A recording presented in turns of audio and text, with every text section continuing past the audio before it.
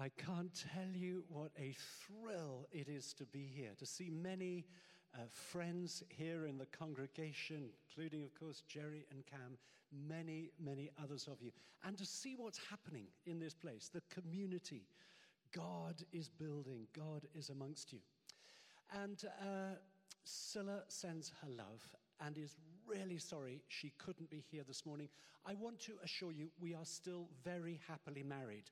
Her absence is not a sign of distance between us. She's in Scotland at the moment looking after her 88-year-old mother and slightly making up for the time when we were away for a very long time. You may not know this, but today is Passion Sunday. So next Sunday is Palm Sunday. The Sunday after, as you know, is Easter Day. But today is Passion Sunday. I'm very used to talking to couples about how to have a more passionate marriage. Not least on the marriage course, the marriage preparation course. We're actually refilming both of those courses. But today, I want to talk about the passion of Jesus. The passion that took him to the cross for you and for me. And I want to use a reading from John's Gospel, John chapter 19. I think if all the electrics are still working, it'll come up on the screen. John chapter 19 and verse 41, if you're following in a Bible. Oh yeah, there it is. At the place where Jesus was crucified, there was a garden. And in the garden, a new tomb in which no one had ever been laid. Because it was the Jewish day of preparation, and since the tomb was nearby, they laid Jesus there. Early on the first day of the week, while it was still dark, Mary Magdalene went to the tomb and saw that the stone had been removed from the entrance. So she came running to Simon Peter and the other disciple, the one Jesus loved, and said, "They've taken the Lord out of the tomb, and we don't know where they put him." So Peter and the other disciple started for the tomb. Both were running, but the other disciple outran Peter and reached the tomb first. He bent over and looked in at the strips of linen lying there, but did not go in. Then Simon Peter came along behind him and went straight into the tomb. He saw the strips of linen lying there, as well as the cloth that had been wrapped around Jesus' head. The cloth was still lying in its place, separate from the linen. Finally, the other disciple, who'd reached the tomb first, also went inside. He saw and believed. They still did not understand from Scripture that Jesus had to rise from the dead. Then the disciples went back to where they were staying. Now Mary stood outside the tomb, crying. As she wept, she bent over to look into the tomb and saw two angels in white seated where Jesus' body had been, one at the head and the other at the foot. They asked her, "Woman, why are you crying?" "They've taken my Lord away," she said, "and I don't know where they've put him." At this, she turned round and saw Jesus standing there, but she didn't realize that it was Jesus. He asked her, "Woman, why are you crying? Who is it that you're looking for?" Thinking he was the gardener, she said, "Sir, if you've carried him away, tell me where you've put him, and I will get him." Jesus said to her, "Mary." She turned towards him and cried out in Aramaic, "Rabboni," which means teacher. Jesus said, "Do not hold on to me, for I've not yet ascended to the Father. Go instead to my brothers and tell them, I am ascending to my Father and your Father, to my God and your God." Mary Magdalene went to the disciples with the news, "I have seen the Lord." And she told them that he'd said these things to her. I love this story of the risen, resurrected Jesus meeting Mary Magdalene, the very first person to see Jesus alive. I love the joy in the story. Just as actually, Jerry, you were praying earlier that joy would be released. Here is joy released into Mary. I love the tenderness of the whole scene, the intimacy of it between Jesus and Mary. and the love that there is. Now, to grasp the significance of it, we need to understand a bit about Mary Magdalene. Actually, the truth is, we don't know very much about her from the Bible, but we do know two things. We know, number one, Jesus, in Luke and Mark's gospel, it said that Jesus had cast 7 demons out of her. There was something terrible that was going on in her life, and Jesus set her free. He transformed her life. The second thing we know about her is that she was from Magdala. That's why she's called Mary Magdalene. And Magdala was a town in Galilee, just north of a Roman garrison in Tiberias. And it is quite possible, indeed, quite probable, that Mary at one time had been a prostitute to the Roman garrison. And as you can imagine, in an occupied country, a woman who has consorted like that with what is seen as the enemy is not the most popular person around. Before we get into that more, there are two little aspects of the story that sometimes puzzled people, and I don't know whether they puzzled you or not, but one question is, why didn't Mary recognized Jesus straight away after she traveled with him? She knew him really, really well. But as we've heard, when she turned around and saw Jesus standing there, she didn't realize that it was Jesus. She thought he was the gardener. Of course, part of the explanation is probably her grief and her tears. But the more important part of the explanation is she was not expecting to see him. Last Tuesday, I was invited to Lambeth Palace at the invitation of the Archbishop of Canterbury, Justin Welby, and his wife, Caroline. And it was called a public affairs reception. I think I was invited because of our connection with marriage and so on. And I'm not name-dropping here, but I've known Justin a very, very long time. Indeed, we were at university together, came to faith roughly at the same time together at university. We were both members of the congregation at HTB together before either of us were ordained. Justin has gone on to higher things. I have stayed in exactly the same place for 34 years, still officially just a curate. Well, when I was going to Lambeth Palace on Tuesday, I was thinking to myself, what shall I wear? And I thought, well, it'll probably be a mixture of clergy and sort of other people who are not clergy. So I thought I'd wear my dog collar. Rather unusually, I very, very rarely wear a dog collar. But I popped it on, got to Lambeth Palace. When I got in, they gave us a name label, and I walked into the room. Very first person I see is Justin. Justin does a quick glance, sees the dog collar, and then starts to look at my name label to see who I am. He was so not expecting a dog collar, he didn't recognize me. He did also admit he'd only had 3 hours sleep the night before, so I sort of, I understood completely. Mary was not expecting to see Jesus alive. The second thing that has sometimes puzzled people is why Jesus says, "Do not hold on to me, for I have not yet ascended to the Father," when just 10 verses later, he says to Thomas, "Go on, touch me. Put your finger here. Put your hand in my side." Now, what's clear from that little interchange between Jesus and Mary is that Mary is holding on to him. She's hugging him out of her joy, out of her excitement, out of her relief, and she does not want to let him go again. She doesn't want to lose him again.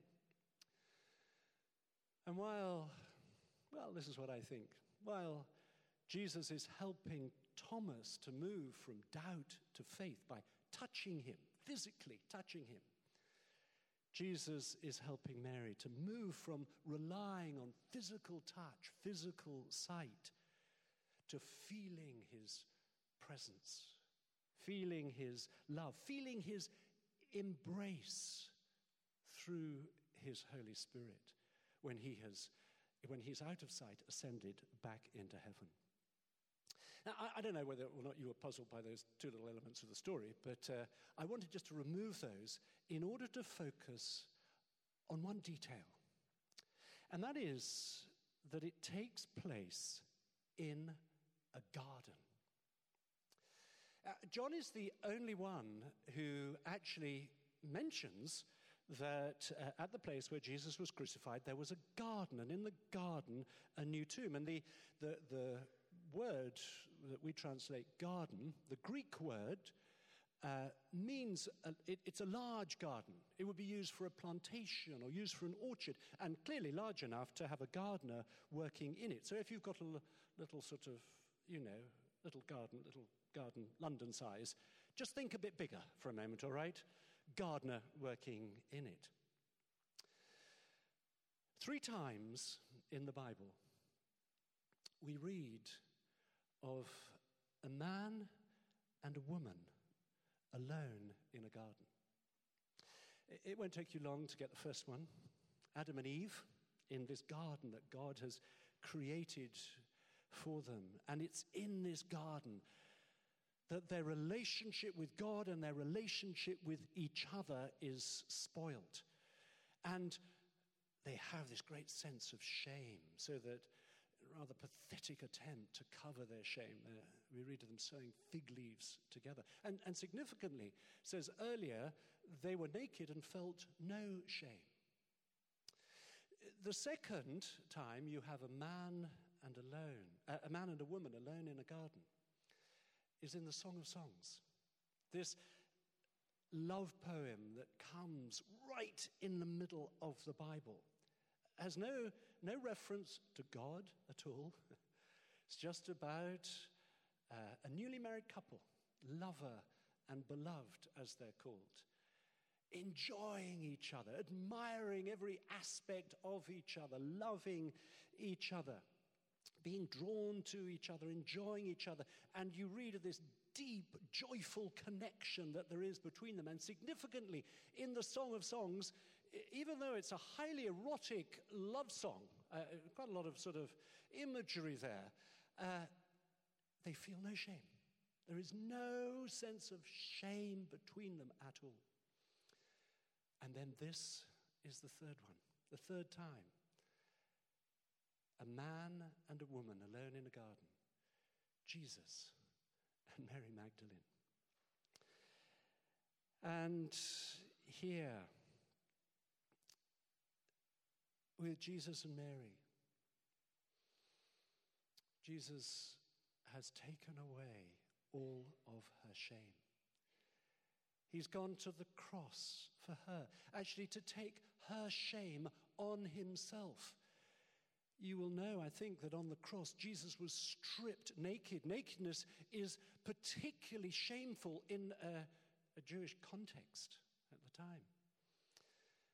And Jesus takes her shame and gives her his forgiveness, his love, his acceptance. What has all this got to do with marriage, you may ask? And the answer is, it's got everything to do with it. Actually, the whole Bible is to do with marriage. After all, the Bible starts and ends with a wedding. One of the most helpful books I've ever read is a little book it's an American author, and it's called Let's Start with Jesus. And he's a serious theologian. And the author, a man called Dennis Kinlaw, writes about how in the Bible there are 3 metaphors for our relationship with God. One metaphor is the familial one. That is, God is our Father, and we are his children. His children whom he loves, whom he dotes on, whom he watches and cares for. As you parents watch and care for your children, pouring your love into them and upon them. So that's the first metaphor, God as Father. The second metaphor is the legal one. And by that, I mean God is King and we are his people. He's the king who will one day bring perfect justice.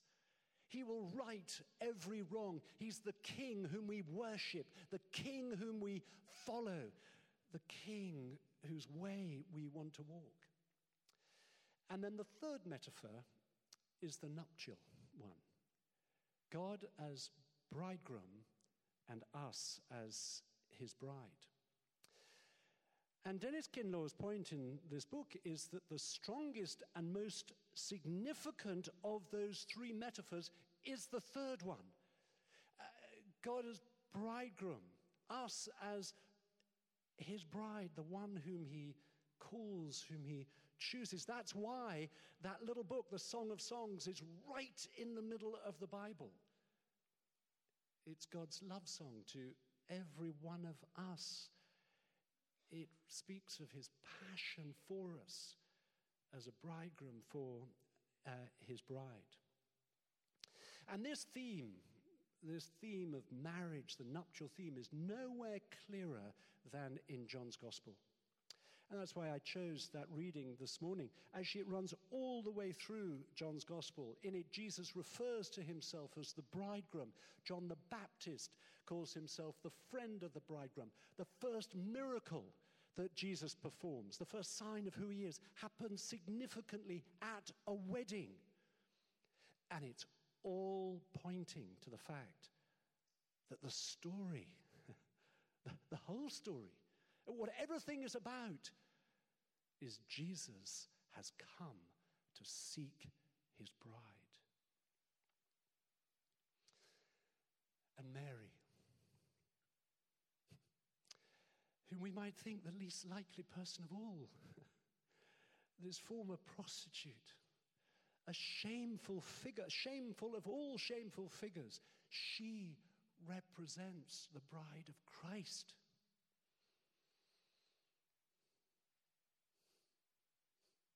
And if she's included, so are we, every one of us. Whatever's gone on in our past, whatever shame we have carried or are carrying, that will be common to every one of us. Nothing we've done disqualifies us. Jesus has taken all of our shame. In the New Testament, I think you'll be aware of this. The writers of the New Testament uphold singleness and uphold marriage equally. Whether we're single or married, one isn't better than the other. In fact, Paul talks about how God uses both. He uses singleness, uses single people in a way, he says, speaking of himself, God is using him in a way that he couldn't be used if he was married. And God uses married couples. They're equal. And in the church, one of the things I love about a community like this is that we're made up of all different people. Some single, some married, some hurting from being widowed or from a broken marriage, some engaged perhaps here, some dating. But it includes every one of us. We're all called to be part of the bride of Christ. And marriage is much more than romantic relationship, as you see in Hollywood, where in Hollywood it tends just to be about the couple. It's just about what can we give and get from each other. It's just about us. It's much more than that in the Bible. It's much more than just a stable family, important though that is. Children fare best, of course, when they have both their parents loving them and loving each other. Now, that's not to say there aren't amazing single parents doing an incredible job. And I know many children being brought up by a single parent who are living wonderful, fulfilled lives. But children, on average, fare best when they're brought up by their parents in a loving marriage. But the importance of marriage in the Bible lies ultimately in God's passion for us. I think the most beautiful and profound writing about marriage that I've ever read was by the last Pope but one, Pope John Paul II. And he was a priest in Poland under the communists, actually at a time when the communists were trying to break the power of the church so that the state could be supreme. And in order to break the power of the church, they had to break the power of the family, because that's where faith is supremely passed on. And in the 60s, during the sexual revolution, and the state were advocating free love rather than trying to build faithful marriages in the society. Of course, they changed their mind on that later. But Pope John Paul II, I remember one of the things that struck me was when he said the opposite of to love someone is to use them. To use them for our own purposes, our own ends. And he writes about marriage. He describes marriage as the total donation of self. Rather than using another person for our own ends, it is about the giving of ourselves to each other. Actually, exactly as a couple will say to each other in a wedding service, all that I am, I give to you. All that I have, I share with you. And then the Pope cites those words of Jesus. And it's the words that Jerry used a little bit earlier in the service, where Jesus said, "This is my body given for you." And he writes that as a married couple give themselves to each other in love, they are a sign. They're a sign of God's love for us. And every way, in every loving, faithful marriage, this is a sign that God has put on earth. One of the things I was most struck by actually reading Pope John Paul II is that he writes that the devil is out to destroy marriage, not just because he wants to destroy families, although certainly he does, not just because he wants to destroy society, although certainly he does, but because the devil wants to remove this sign of God's love from the earth. A sign that God has put everywhere in every age and in God's plan and design in every family, so that every child would grow up seeing a reflection, a dim reflection of the love of God between their parents. Now, the Pope's not talking about perfect marriages. There is no perfect marriage. Every marriage, every family life is messy. There are struggles. There are difficulties. If it was only about perfect marriages, this sign wouldn't exist.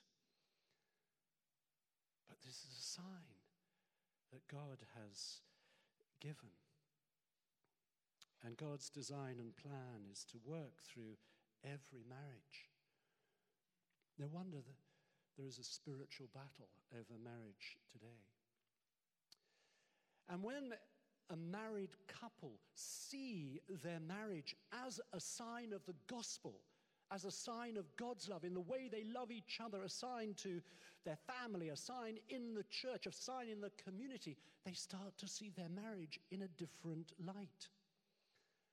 And of course, the more loving our marriage, the more effective the sign. Christian marriage is about inviting Jesus to be at the heart of it, filling us with his love for each other, and then that love overflowing from us to those around us. And that's why we encourage every couple, including those couples with the best possible marriage, to come to do the marriage course. We encourage every engaged couple to do the marriage preparation course. That's why we're refilming these courses, actually at huge expense, in order that they might reach further. Because we long for this sign of the gospel, sign of God's love to be everywhere, in every community, every family. John said to her, Mary. He spoke her name. And it was at that moment when he spoke her name. Wouldn't you love to know exactly how Jesus said it? It was at that moment when Mary recognized him. In Isaiah 43, it says, "Do not fear, for I have redeemed you. I have called you by name. You are mine. You're precious to my eyes and honored, and I love you." This is the covenant of love that God makes with us. Jesus, the bridegroom, is here. He's alive. He's with us right now, full of gentleness, just as he was with Mary in the garden, full of forgiveness. He keeps no record of our wrongs. Utterly faithful to all his promises. He will never let us down. And as in the garden with Mary, it wasn't a show of power, it was a show of love. And that's how he comes to every single one of us. The passion of Jesus for you, for me. One day, read the Song of Songs. You won't understand it all. I don't think anybody understands it all. But of God speaking to you of his love for you. Read again this story of Jesus and Mary in the garden, of Jesus' calling you by name. Calls you his own. He's seeking his bride. May we stand.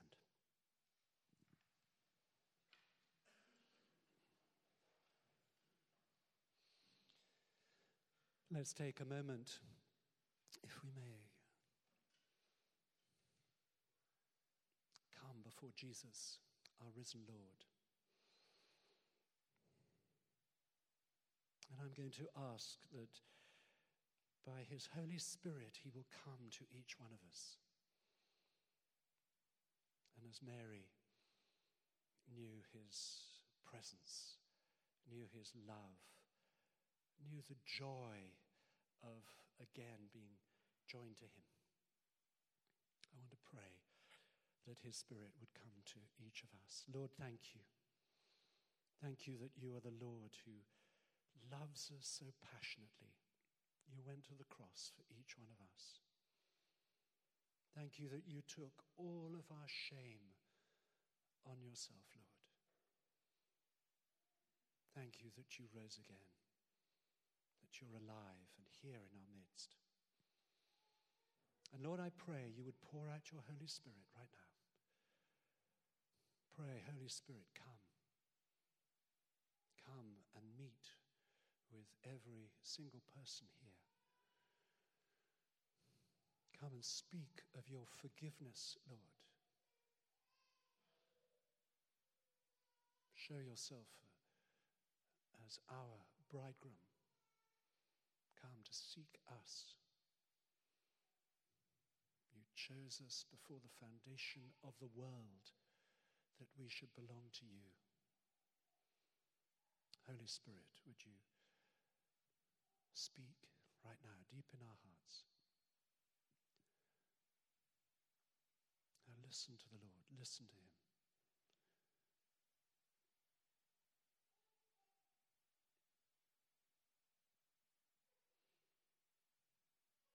I think for some of you, he's simply saying those words to you. I love you.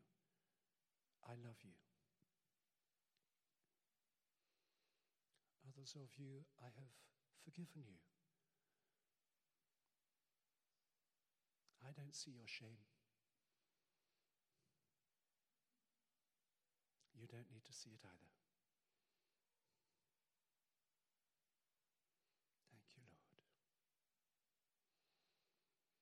And for some of you, I think he's coming in his love to heal a wound. A wound like Mary Magdalene was wounded by watching Jesus die on the cross. The man she loved dying a brutal death. And Jesus in the garden began that healing process of her heart. And I believe Jesus is here, healing hearts right now.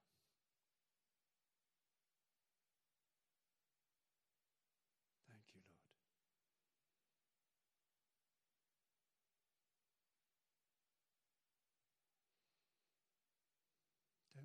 brush with the Lord.